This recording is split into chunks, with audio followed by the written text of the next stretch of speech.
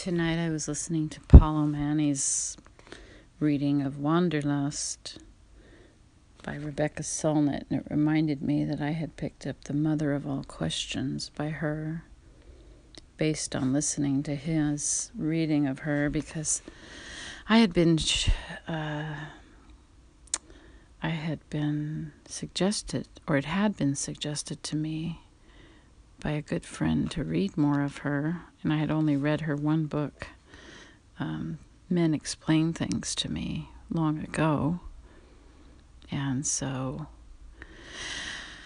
I took her advice and was inspired by Paul O'Mahony's reading of that particular author.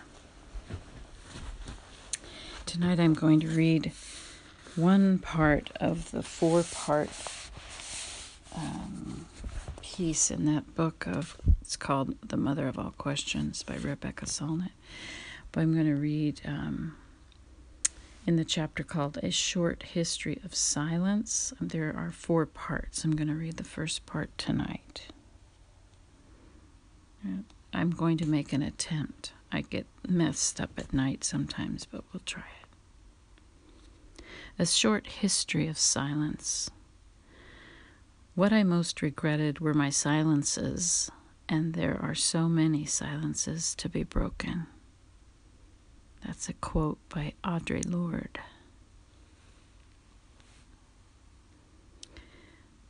The ocean around the archipelago. Silence is golden, or so I was told when I was young. Later, everything changed. Silence equals death, the queer activists fighting the neglect and repression around AIDS shouted in the streets. Silence is the ocean of the unsaid, the unspeakable, the repressed, the erased, the unheard. It surrounds the scattered islands made up of those allowed to speak and of what can be said and who listens. Silence occurs in many ways for many reasons. Each of us has his or her own sea of unspoken words. English is full of overlapping words, but the purposes of this essay regard silence as what is imposed and quiet as what is sought.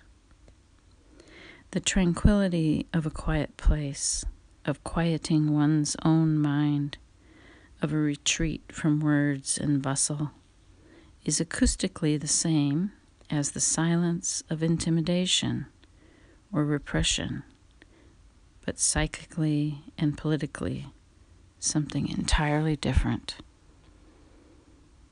What is unsaid, because serenity and introspection are sought, is as different from what is not said, because the threats are high or the barriers are great, as swimming is from drowning. Quiet is to noise as silence is to communication. The quiet of the listener makes room for the speech of others, like the quiet of the reader taking in words on the page, like the white of the paper taking ink. We are volcanoes, Ursula K. Le Guin once remarked. When we women offer our experience as our truth, as human truth, all the maps change. There are new mountains. The new voices that are undersea volcanoes erupt in open water, and new islands are born. It's a furious business, and a startling one. The world changes. Silence is what allows people to suffer without recourse, what allows hypocrisies and lies to grow and flourish, crimes to go unpunished. If our voices are essential, aspects of our humanity. To be rendered voiceless is to be dehumanized or excluded from one's humanity. And the history of silence is central to women's history. Words bring us together, and silence separates us, leaves us bereft of the help or solidity. Let me start that sentence again. Words bring us together, and silence separates us, leaves us bereft of the help or solidarity or just communion that speech can solicit or elicit. Some species of trees spread root systems underground that interconnect the individual trunks and weave the individual trees into a more stable whole that can't so easily be blown down in the wind. Stories and conversations are like those roots. For a century, the human response to stress and danger has been defined as fight or flight. A 2000 UCLA study by several psychologists noted that this research was based largely on studies of male rats and male human beings. But studying women led them to a third, often deployed option: gather for solidarity, support, advice. They noted that behaviorally females' responses are marked by a pattern of tend and befriend. Tending involves nurturant activities designed to protect the self and offspring that promote safety and reduce distress. Befriending is the creation and maintenance of social networks that may aid in this process.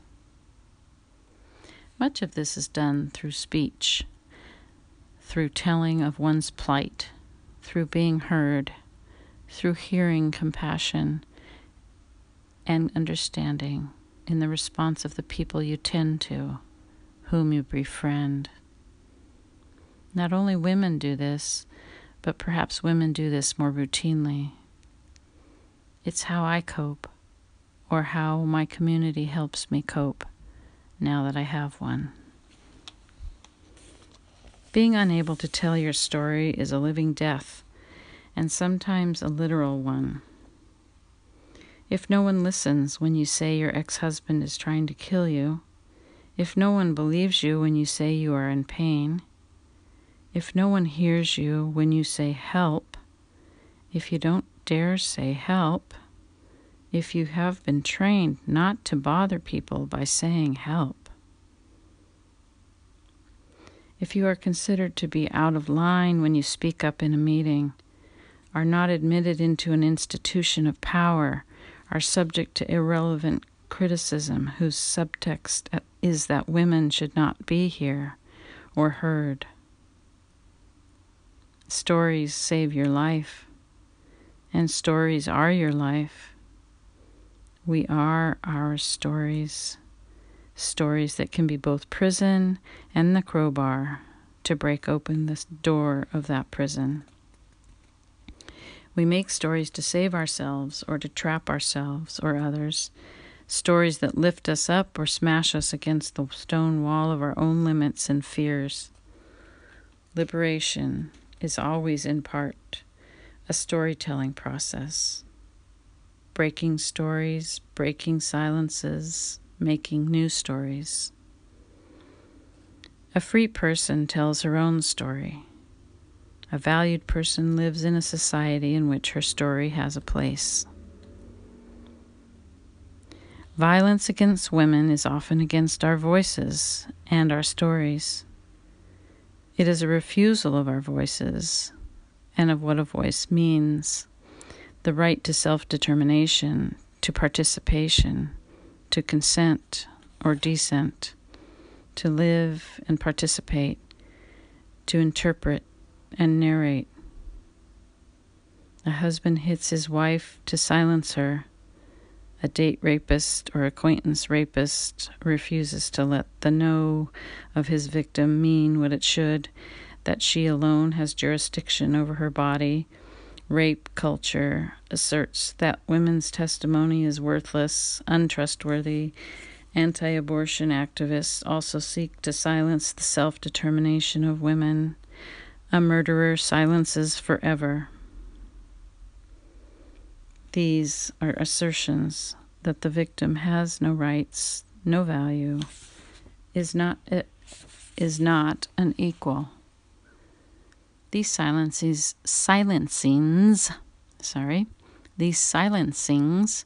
take place in smaller ways. The people harassed and badgered into silence online, talked over and cut out in conversation, belittled, humiliated, dismissed. Having a voice is crucial. It's not all there is to human rights, but it's central to them. And so you can consider the history of women's rights and lack of rights as a history of silence and breaking silence. Speech, words, voice sometimes change things in themselves when they bring about inclusion, recognition, the rehumanization that undoes dehumanization. Sometimes they are only the preconditions to changing rules, laws, regimes to bring about justice and liberty. Sometimes just being able to speak, to be heard, to be believed are crucial parts of membership in a family, a community, a society. Sometimes our voices break those things apart. Sometimes those things are prisons. And then when words break through unspeakability, what was tolerated by a society sometimes becomes intolerable. Those not impacted can fail to see or fail the impact of segregation or police brutality or domestic violence.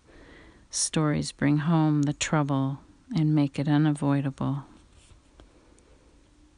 By voice, I don't mean only literal voice, the sound produced by the vocal cords in the ears of others, but the ability to speak up, to participate, to experience oneself, and be experienced as a free person with rights.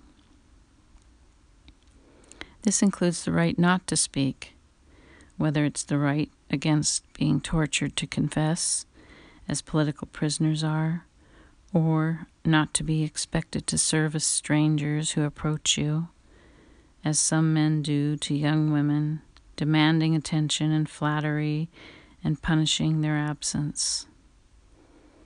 The idea of voice expanded to the idea of agency includes wide realms of power and powerlessness.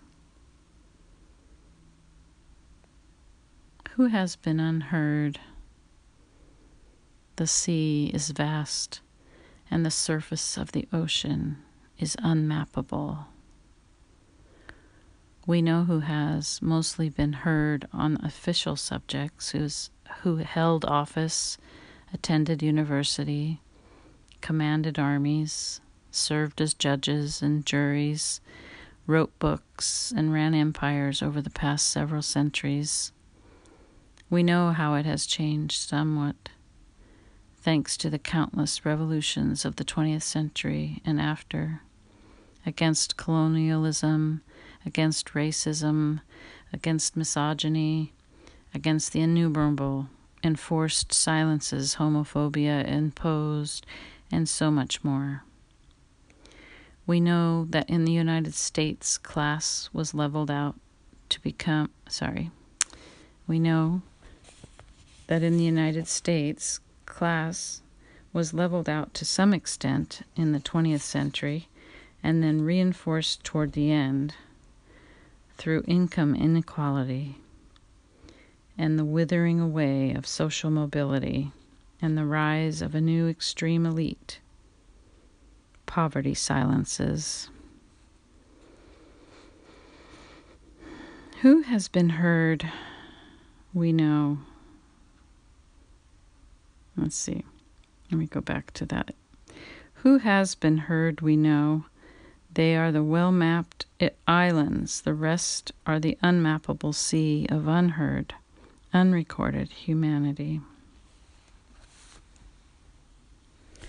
Many over the centuries were heard and loved, and their words disappeared in the air as soon as they were spoken, but took root in minds, contributed to the culture like something composting into rich earth. New things grew from these words. New things grew from those words.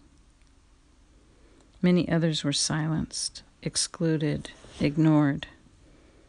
The earth is 7/10 water, but the ratio of silence to voice is far greater. If libraries hold all the stories that have been told, there are ghost libraries of all the stories that have not. The ghosts outnumber the books by some unimaginably vast sum. Even those who have been audible have often earned the privilege through strategic silences or the inability to hear certain voices, including their own. The struggle of liberation has been in part to create the conditions for the formerly silenced to speak and be heard.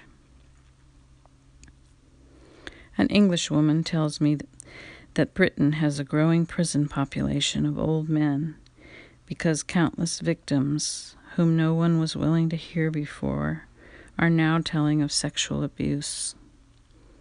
The most notorious British case is of BBC entertainer Jimmy Savile.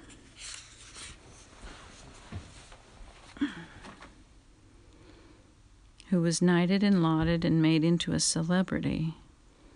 He died before more than 450 people charged him with sexual abuse, mostly young women, but also younger boys and adult women.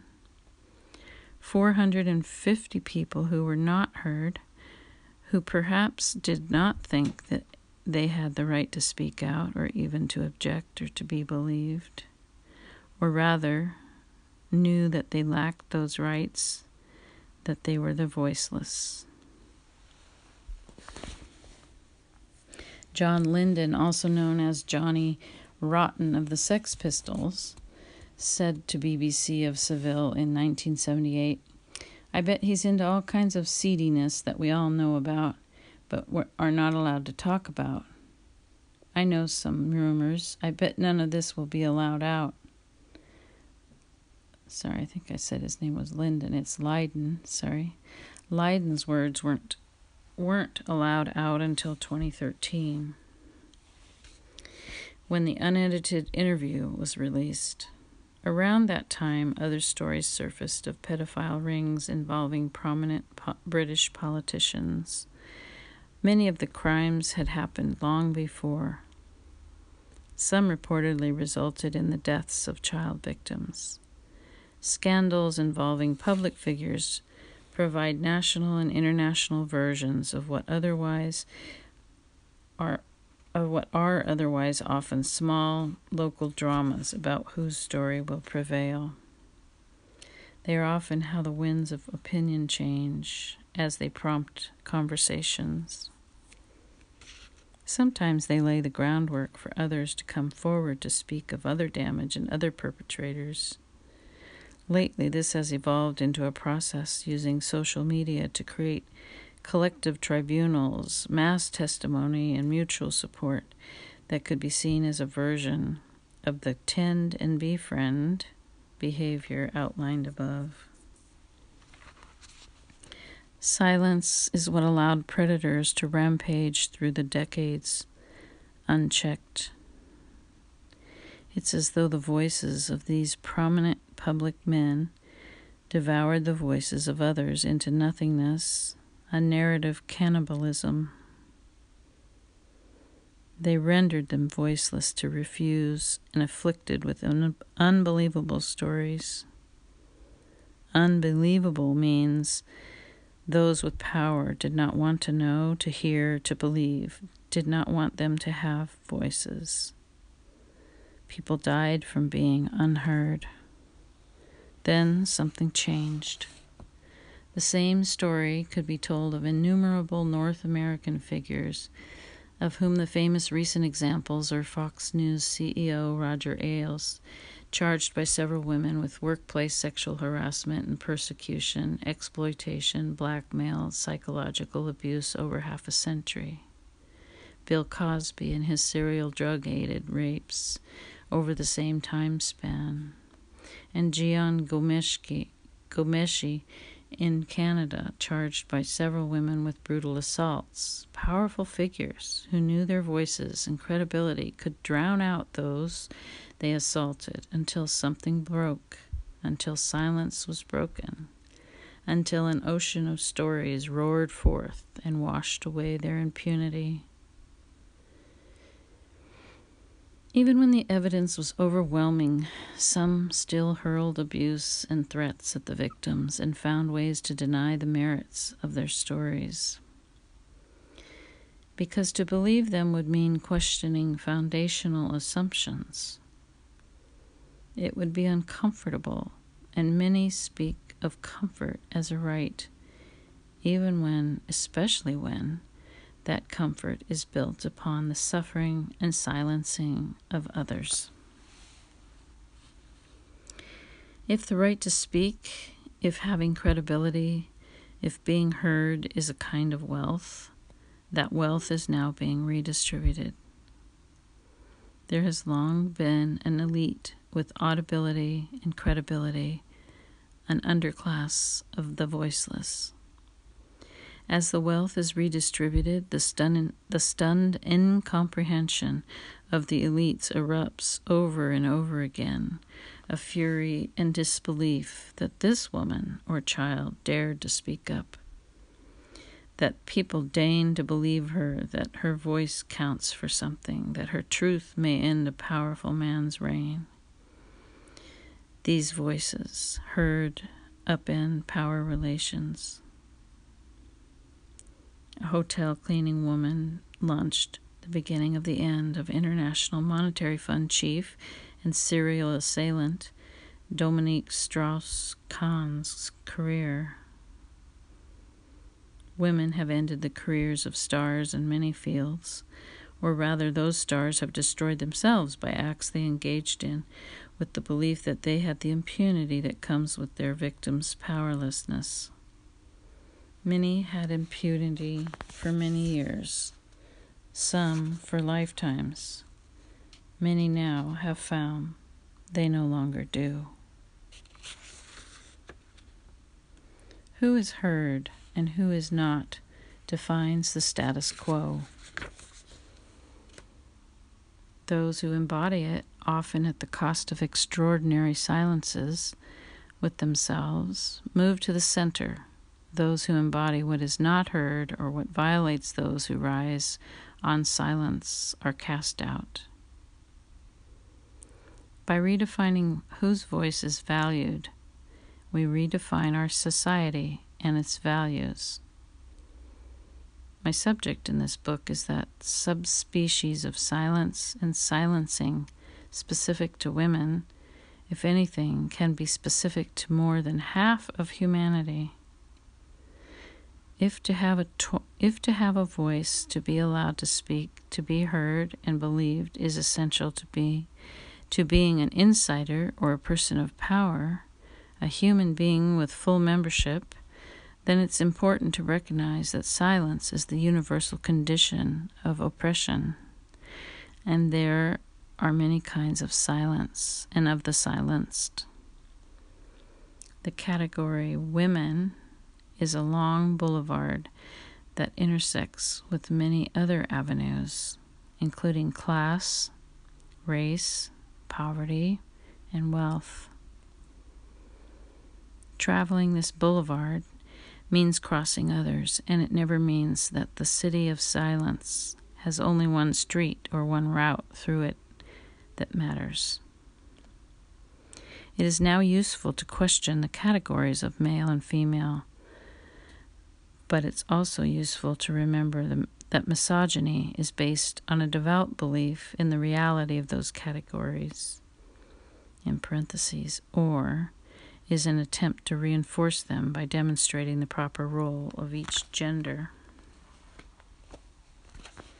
Genocide is a great silencing, and so is slavery. And it was in opposition to slavery that American feminism arose, born at the intersection. Elizabeth Cady Stanton went to the World's Anti-Slavery Convention in London in 1840, one of many abolitionists who traveled to participate, only to find that they could not be seated and could not speak. Even people who considered themselves champions of the oppressed could not see what was oppressive about an order so old it was perceived as natural. A controversy arose. Stanton wrote in her autobiography of the remarkable women gathered there and who were all compelled to listen in silence to the masculine platitudes on women's sphere. She went home furious, and that fury at being silenced and shut out and the insight that resulted gave rise to the first women's rights movement. Along with gaining voting rights and access to schools and education, a significant part of the civil rights struggle was and is to include people of color on juries, both to give them the right of full participation and to give people on trial the right to be heard by people who might have some understanding of who they are and what they came from, a jury of their peers, as guaranteed in the Constitution. The racial makeup of juries was still being contested in the Supreme Court in 2016. The struggles around gender are analogous. In 1927, 7 years after women gained the vote nationally, only 19 states allowed women to serve on juries, and even in 1961, the Supreme Court upheld Florida's automatic exemption of women jurors. I'm going to go back here because there was a little footnote, when it said 7 years after women gained the vote nationally, and what the note says is, it's sometimes said that black women didn't get the vote until the civil rights era, which is true for both black women and black men in much of the South, but not of the nation as a whole. Black women in Chicago were organizing vote blocks before 1920 because Illinois women won the vote in 1913. 4 western states, Wyoming, Utah, Colorado, and Idaho, gave women the vote in the 19th century. Asian and Native women were disenfranchised in other ways well into the 20th century, and some white women in the suffrage movement denigrated and excluded black women. After the Civil War, founding feminist Elizabeth Cady Stanton did not want to support the right of black men to vote as an issue separate from the right of women to vote, which meant she and a sector of women's movement did not support this struggle or even actively oppose it. Racist voter disenfranchisement became a major issue again in the 21st century. So back to the part here where we're talking about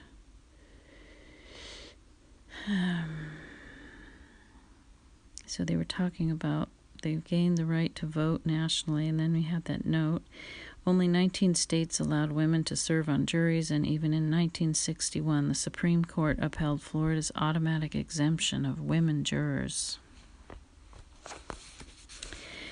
which means that many, many trials for gender violence and discrimination were heard by all male juries in courtrooms, with male lawyers presided over by male judges, a setup in which a woman victim's voice was extraordinarily likely to be discredited and silenced, unless she was testifying against someone in another silenced group.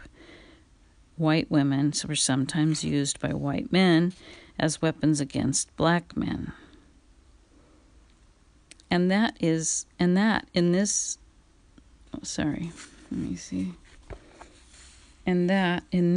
as in so many other ways, women did not have a voice in their society. Silence was the historic condition of women, denied education and a role in public life, positions as judges, priests, or almost any other speaking role, with rare exceptions. Women were silent in the houses of the Spirit. In 1 Corinthians, St. Paul ordered, quote, "Let your women keep silence in the churches, for it is not permitted unto them to speak," end quote. Elsewhere, the New Testament declares, quote, "But I suffer not a woman to teach, nor to usurp authority over the man, but to be in silence," end quote. No woman became a priest in the Anglican Church in the United States until 1944, none in the Church of England until 1994. The first women rabbi in the United States was ordained in 1972. No woman has been ordained in the Catholic Church.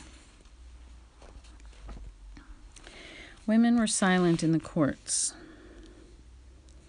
No woman served on the U.S. Supreme Court until 1981, and women currently only hold a third of the seats, the most ever.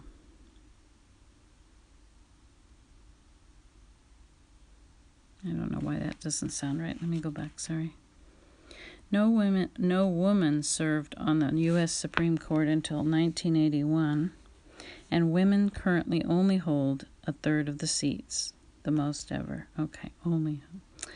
At Harvard Law School, where so many of the lords of the earth were groomed, the first petition for a women's admittance was in 1871, and the first woman entered in 1950. Women were excluded from undergraduate enrollment in many of the Ivy League universities, where global power alliances are formed. The first woman undergraduate at Yale entered in 1969. The reception women received there was so hostile that in 1977, the nation's first Title IX lawsuit for campus sexual harassment and rape by professors, Alexander versus Yale, was filed. It set a precedent requiring campuses across the country to address these abuses as discrimination, but not enough changed. 39 years later, in the summer of 2016, 169 philosophers signed a letter decrying a 27-year series of alleged sexual harassment incidents by Yale professor Thomas Pogue, whose specialty is the field of ethics. New recognitions required new language, and feminism coined a plethora of words to describe the individual experiences that the conversations of the 60s and 70s were beginning to flush out of hiding. Susan Brown Miller coined the term date rape in 1975. As an aside here, I remember doing a report about this. Not so much date rape, but about feminism. And 75 is the year I graduated from high school, so I remember reading. She had this book out. I'm not sure now the title. Maybe she'll mention it here. I don't know. But anyway, Susan Brown Miller was... she was one of the women that was the go-to about some of these issues. The term sexual harassment was perhaps coined in 1974 by Mary Rowe to describe misconduct at MIT, or by a group of women addressing the same problem at Cornell in 1975. The legendary lawyer Catherine McKinnon took the concept forward with her 1979 book, Sexual Harassment of Working Women.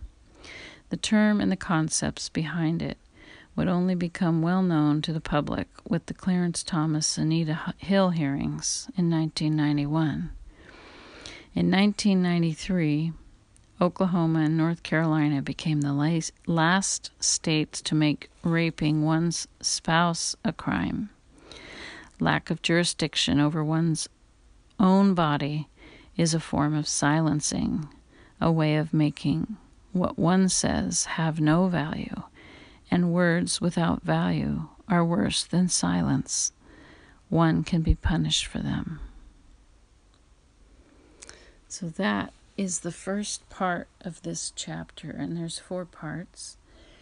The next part 2 is called Every Man an Island, Male Silence. So she's not going to talk just about women. Of course, that's what she said in the beginning of this book. So I'll read that and put that again. Maybe I don't know how I'll do it, but I'll read the second section, but not tonight.